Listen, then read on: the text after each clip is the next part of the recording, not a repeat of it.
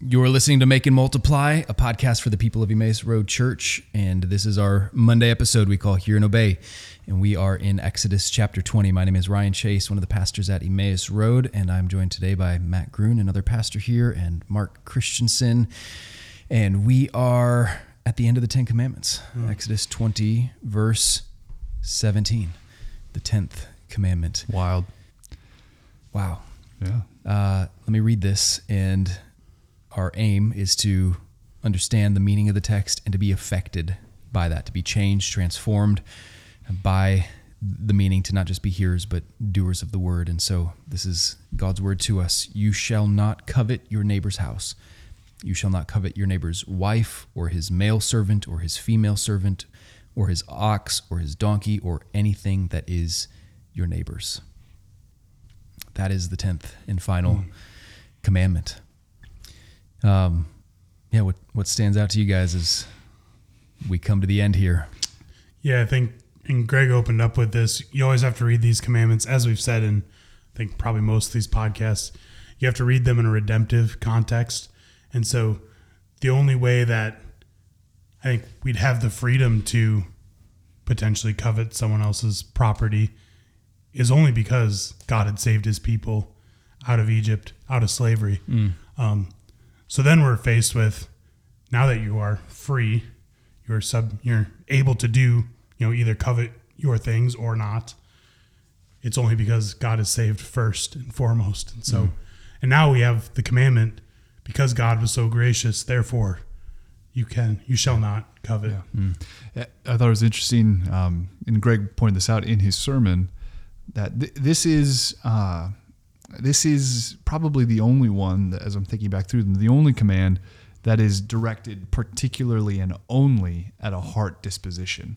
All the others, while certainly true, and I think we brought this up in all the sermons we've been doing on like murder and adultery and so forth, begins in the heart, right? Because oftentimes the dichotomy is, well, it's just the action. Well, Jesus makes clear in the New Testament, in the Sermon on the Mount, no, that gets pushed all the way into our hearts. But this 10th commandment really does leave no stone unturned and goes all the way into the heart and only deals with that. It doesn't say you shall not covet and then go on and steal, or you shall not covet and then make yourself an idol because you've been coveting some other worship.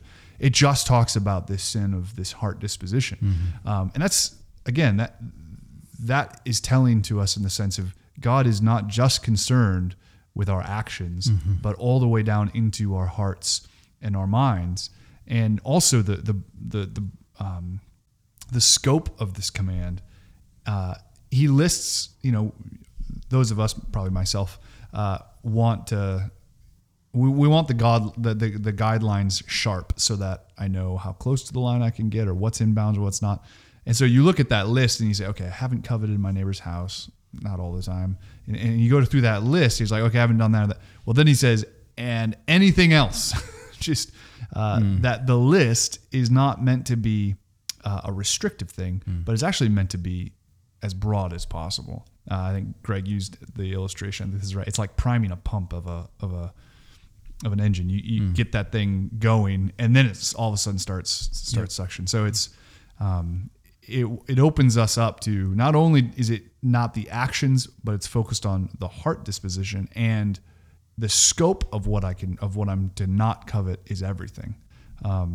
That's not mine. Anything that is my neighbor's. And that leaves all of us pinned. Yeah. No, that's good. Because I think it ties together a couple things. That's very noticeable. We often talk about when we're reading the word, one of the first things we do is just observe what's going on.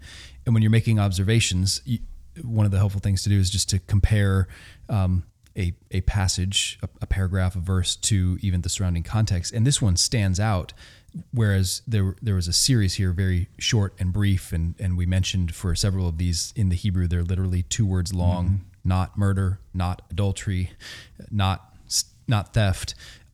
This one is a little longer, and it has all of these piled up, very concrete examples. So it stands out that as an observation, this looks different than those ones. And I thought it was helpful how Greg pointed out, really the 10th serves like a bookend with the first one. Yes. The first one, you shall have no other gods before me. this is another way of saying that. You shall not want anything else more than you want and desire God himself. So it serves as a bookend, but that distinction, like you're saying, the concrete things of don't covet your neighbor's house or his donkey or his wife or his servants or all of those practical things. It's a reminder that yes, while this does exist within our hearts, it's a heart level desire, not an action outwardly necessarily.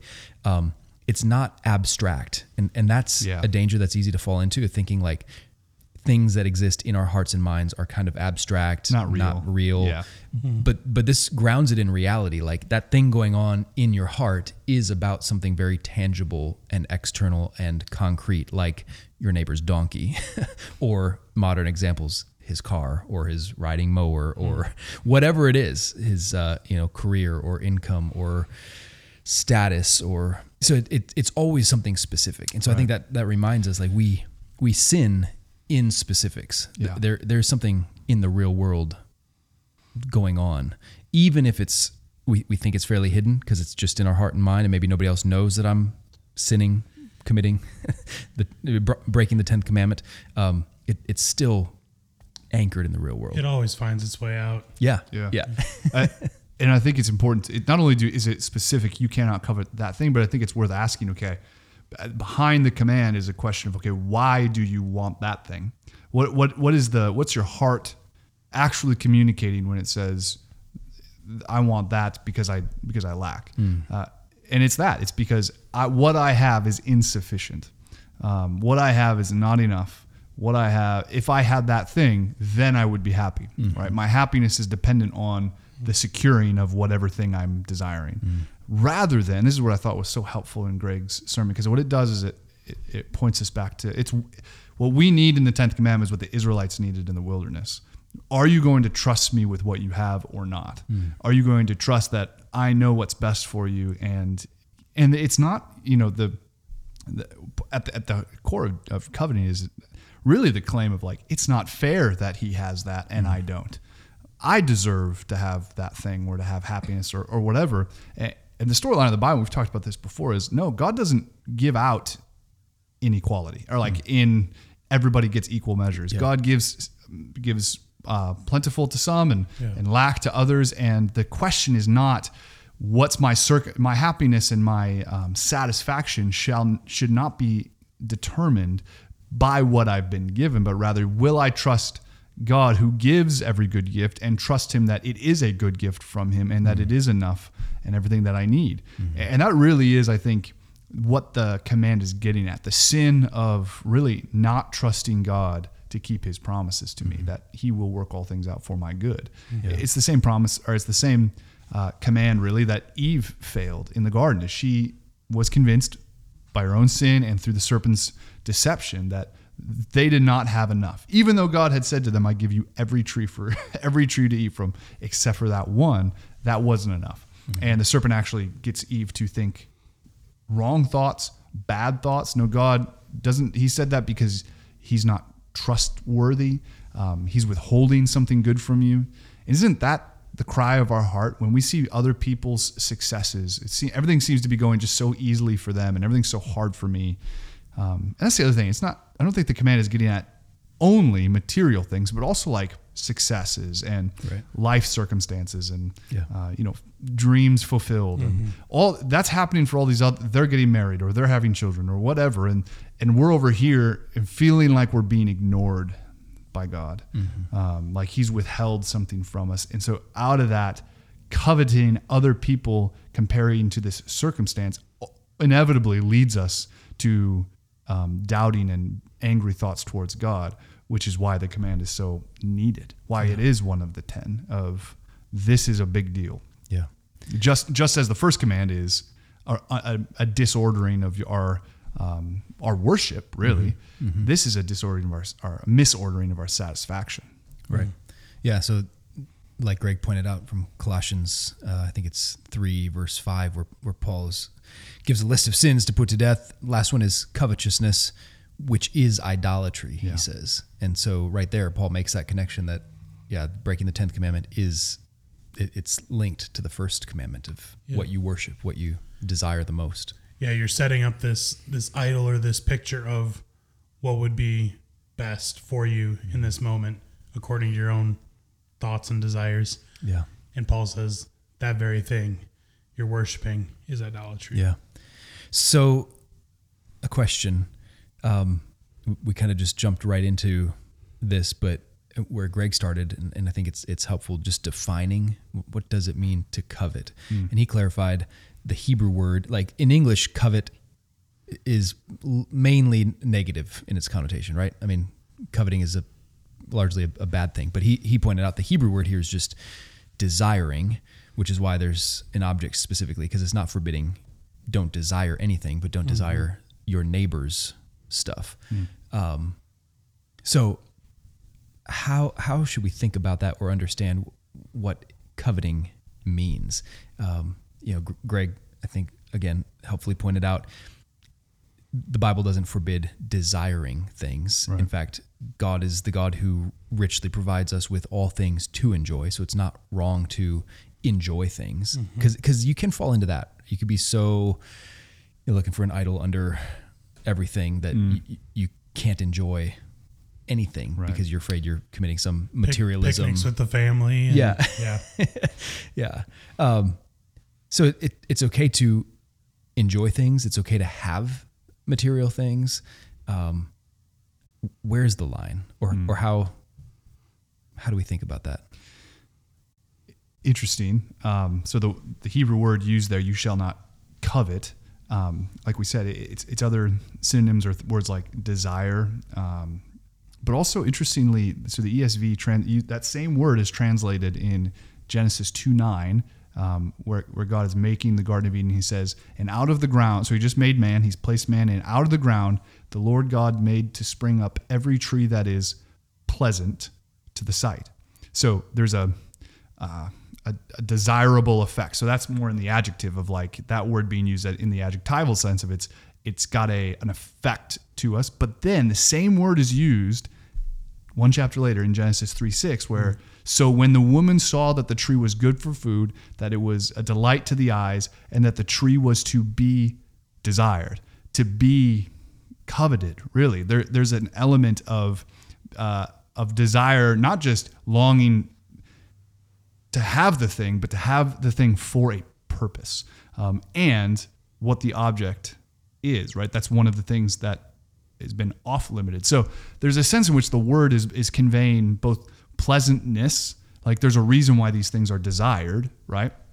But also we can't ever escape from a world detached from God's moral world. For instance, sexual activity. That's a pleasant thing, but also can be a sin, right? And so somewhere in that line, I think this you're getting to your question. I'm answering your question without answering it, but somewhere in there, what we really need is God to decide. We need God's word to draw those lines about, because it's only desire. Like for instance, he's jealous, desiring of his people, right? He's a jealous God, and he desires and is covetous of their worship, and yet he does so without sin. So there is this, I don't think it's right to make the sharp distinction between desire is good, coveting is bad in just a blank statement. It all depends on what is it that we are desiring, what is it that we are coveting. Has God said yes and now? Yeah. That really feels like the determiner, rather than, well, don't covet. Well, yes, but it's not, notice that's not just the command. It's not just do not covet, end of 10 commandments. Yeah. It's do not covet that which isn't yours. Right. Which implies then that there could be a covetousness that is. Yeah. It's so I think there's a category. I remember Christopher Hitchens, the famous anti-theist. He made a point when trying to argue against the Bible and God, and specifically the 10 commandments. And he was saying things like, well, for one, you got a bunch of commandments we don't really need. Who needs the 6th commandment? We all know murder's wrong. We don't need God to tell us that. And then he said, and then something like the 10th commandment, he said that it bothered him that got down to the heart level, because he got it. That really pins you down, the level of desires and motives. But he also said that's a perfectly natural thing and actually is healthy, right? If you see somebody else doing well, succeeding, and you think, oh, maybe I should also work hard or whatever. So he's trying to make this point that that's a good thing. So I'm just thinking through, let's say your neighbor does get a mower and you think, oh, I didn't know such a thing was out there. And let's say you do have the means and your desire is not like, I'm going to go steal his mower. Right. I'm going to go to the store and buy my own just like that. It's not necessarily wrong to see somebody else has something and then go legally purchase the same thing because you think, hey, that's a good idea. Yeah. However, I think, like you're saying, the sin is not so much in just desire on its own in a vacuum, right. but the fact that, like, again, Greg was pointing out, isn't it crazy how you could be perfectly content with what you have until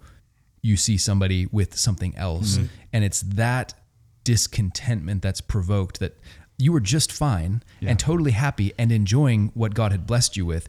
And suddenly, like, why did all of my joy evaporate instantly when somebody else showed up with something newer, bigger, better, whatever? What happened to my joy? Well, I'm sinning. That's why all the joy is gone.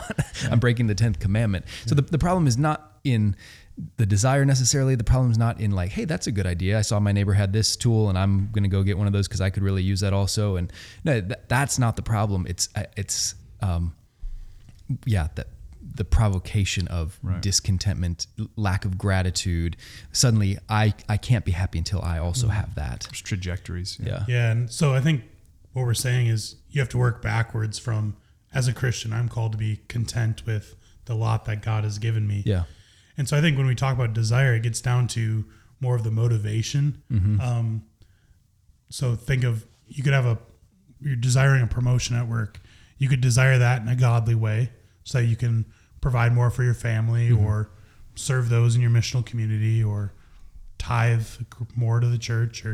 But you could also desire it in an ungodly way, seeing my coworker just got this and I think I do just as much as him, if not more, and maybe in a better quality. And so you're dissatisfied with the lot that God has given you right now. And so I think that's an easy way that we're able to trace our steps backwards to what is really the motivation in my heart right now with this desire. For whatever it's worth, that one last word thing, that same word is used in Psalm 19 when describing the law of the Lord is perfect, making wise the simple and so forth. Verse 10, more to be desired are they than gold. So there's this we're just making the point. There is a good coveting, if you will, a good longing and desiring for. And also I think this sin, this temptation for us who so treasure gospel community, we got to be on guard for this because we want to live our lives, life on life, if you will, with people in community. And inevitably, we're going to say, their kids always seem to be like behaving and they always sit at the table and like, why can't we have that? And what are we doing wrong? And so there's a category of like, we need to be aware that the trajectories, as you guys were just saying, the trajectories are there. Like that question of why is it that way and not at their place and not ours, that points your feet in a direction. Now, really the book of Proverbs, right, deals with like, okay, your feet start there. Now, will you live by God's word? And because that can be like, well, maybe you do need to get your house in order. Maybe you do need to, like for us, we have struggled from day one to keep our kids at the table. They're runners. How do we tie them down? And then we see the other people and their kids just sit there and eat nicely and ask to be excused. And like, okay, we and it's not like maybe there are good questions to ask. Those are good questions to ask. But if my motivation is I want other people to see our family as well put together and well disciplined, as if to keep up the image of we've got it all together, that is where we're that's where I feel like this is where Mark, you were saying motivation of like my motivation isn't for contentment in God or coveting his laws, coveting his ways. I think that's how that Psalm 19 is using that. There to be God's law, God's word is to be desired and kept and protected and followed. Yeah. And so and I'm just aware of that it's an easy step in gospel community, but just looking around and being like, man, they seem to be really their marriage has it together, or like they keep getting that job promotion, and and it comes up in like prayer requests. Can we pray? What good news is there around the circle? Well, somebody says something great that's happening, and somebody's tempted to like, why can't that happen to me? So I'm aware that that's a easy temptation for us in gospel community. The question is now then, what do we do with it? Do we take it to God and say, God, why have you not given me any good thing? Or do we take it to God and say, God, where can I pursue your law and your word and how you've designed me for the station you've given me and the resources you've given me to be, to become more like Christ? And that really is the question of which road, where will we go? Where will our feet take us? Yeah. And I think it's good for us to realize too, yes, there are things that God has not promised me that he's maybe promised one of you to, but to realize God has actually promised me things too. There's so much that God has already given me and has promised to me in Christ. Maybe just a shameless plug. The book, The Rare Jewel of Christian Contentment by Puritan Jeremiah Burroughs. Such a great book. It's a book I've tried to read at least once a year, or at least skim back through my highlights and my notes. But something he says in that book, he says, I'm discontented because I have not these things which God never yet promised me. And therefore I sin much against the gospel and against the grace of faith. That's powerful. And so being able to see, okay, I am sinning against God right now because I'm not happy that God has not promised me these things. And I'm forgetting all the other things that God has promised me. Right. Yeah. Which is the evil of our discontentment, because of what it alleges about God. He's not good. He has not been fair to me. He will not provide for me. I think that's helpful to reflect on, just to get down to the root of the sin of coveting. There's a Dr. Seuss book. You ever read the one about the Sneetches? Are you guys familiar with that at all? It's the best. Not that one. Okay. Well, the Sneetches, there are star belly Sneetches. They had bellies with stars. And then there were these plain belly Sneetches. They had none upon theirs. That's how it goes.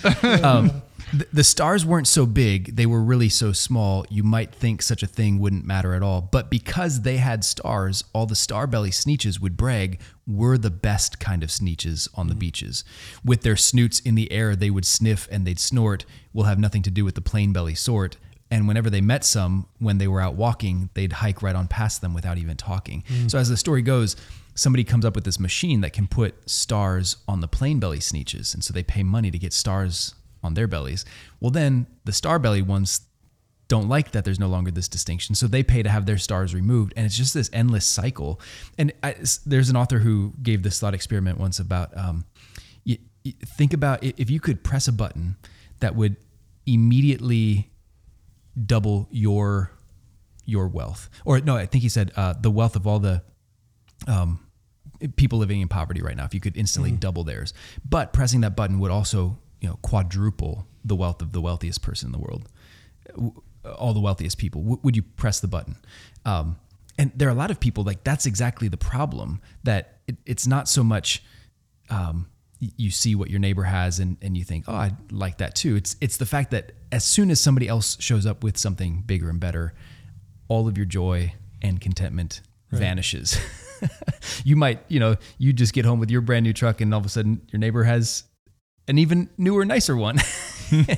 and so the joy is just so short-lived. As long as somebody else has more, and part of the reality this is pointing us to is we live in a world where somebody's always going to have something better, something, they're going to have more of something than you. And the only remedy to that, because you can't cease to exist in the world, the only remedy is to content yourself completely in the Lord and trust that He has allotted to us what is good for us. So it just comes back to that, as the psalmist prays, the lines, the lots have fallen for me in pleasant places. Yeah. God has set boundaries. God has hemmed me in behind and before. God has provided me with what I need, and it's going to be different than with what He's provided you. And that's part of, like you were saying, living in community with people where there's always going to be somebody with something different and something nicer. And but at the same time, we're all battling this. Like, isn't that interesting? Yeah, because there's somebody to Even them though- that has more than them, and Right. so forth. Yeah, Right. And I think living with contentment is, like you said, Matt, living in community is such a great witness to the watching world, where I can be sitting at a table with different people who might have more or less than me, and yet there's still something that binds us together that's not just our status and our wealth. And Yeah. That's the good news of the gospel, isn't it? I mean, that's kind of Paul's point, just in Galatians 3, where he says, well, now there's no, this leveling effect of no longer slave or master or male and female, but all are united in Christ. And that doesn't mean, as it's been twisted, that everybody's now the same and everybody should be given the same. Right. But what it does level out is, because of Christ's work, we now all have equal joy and satisfaction in whatever comes.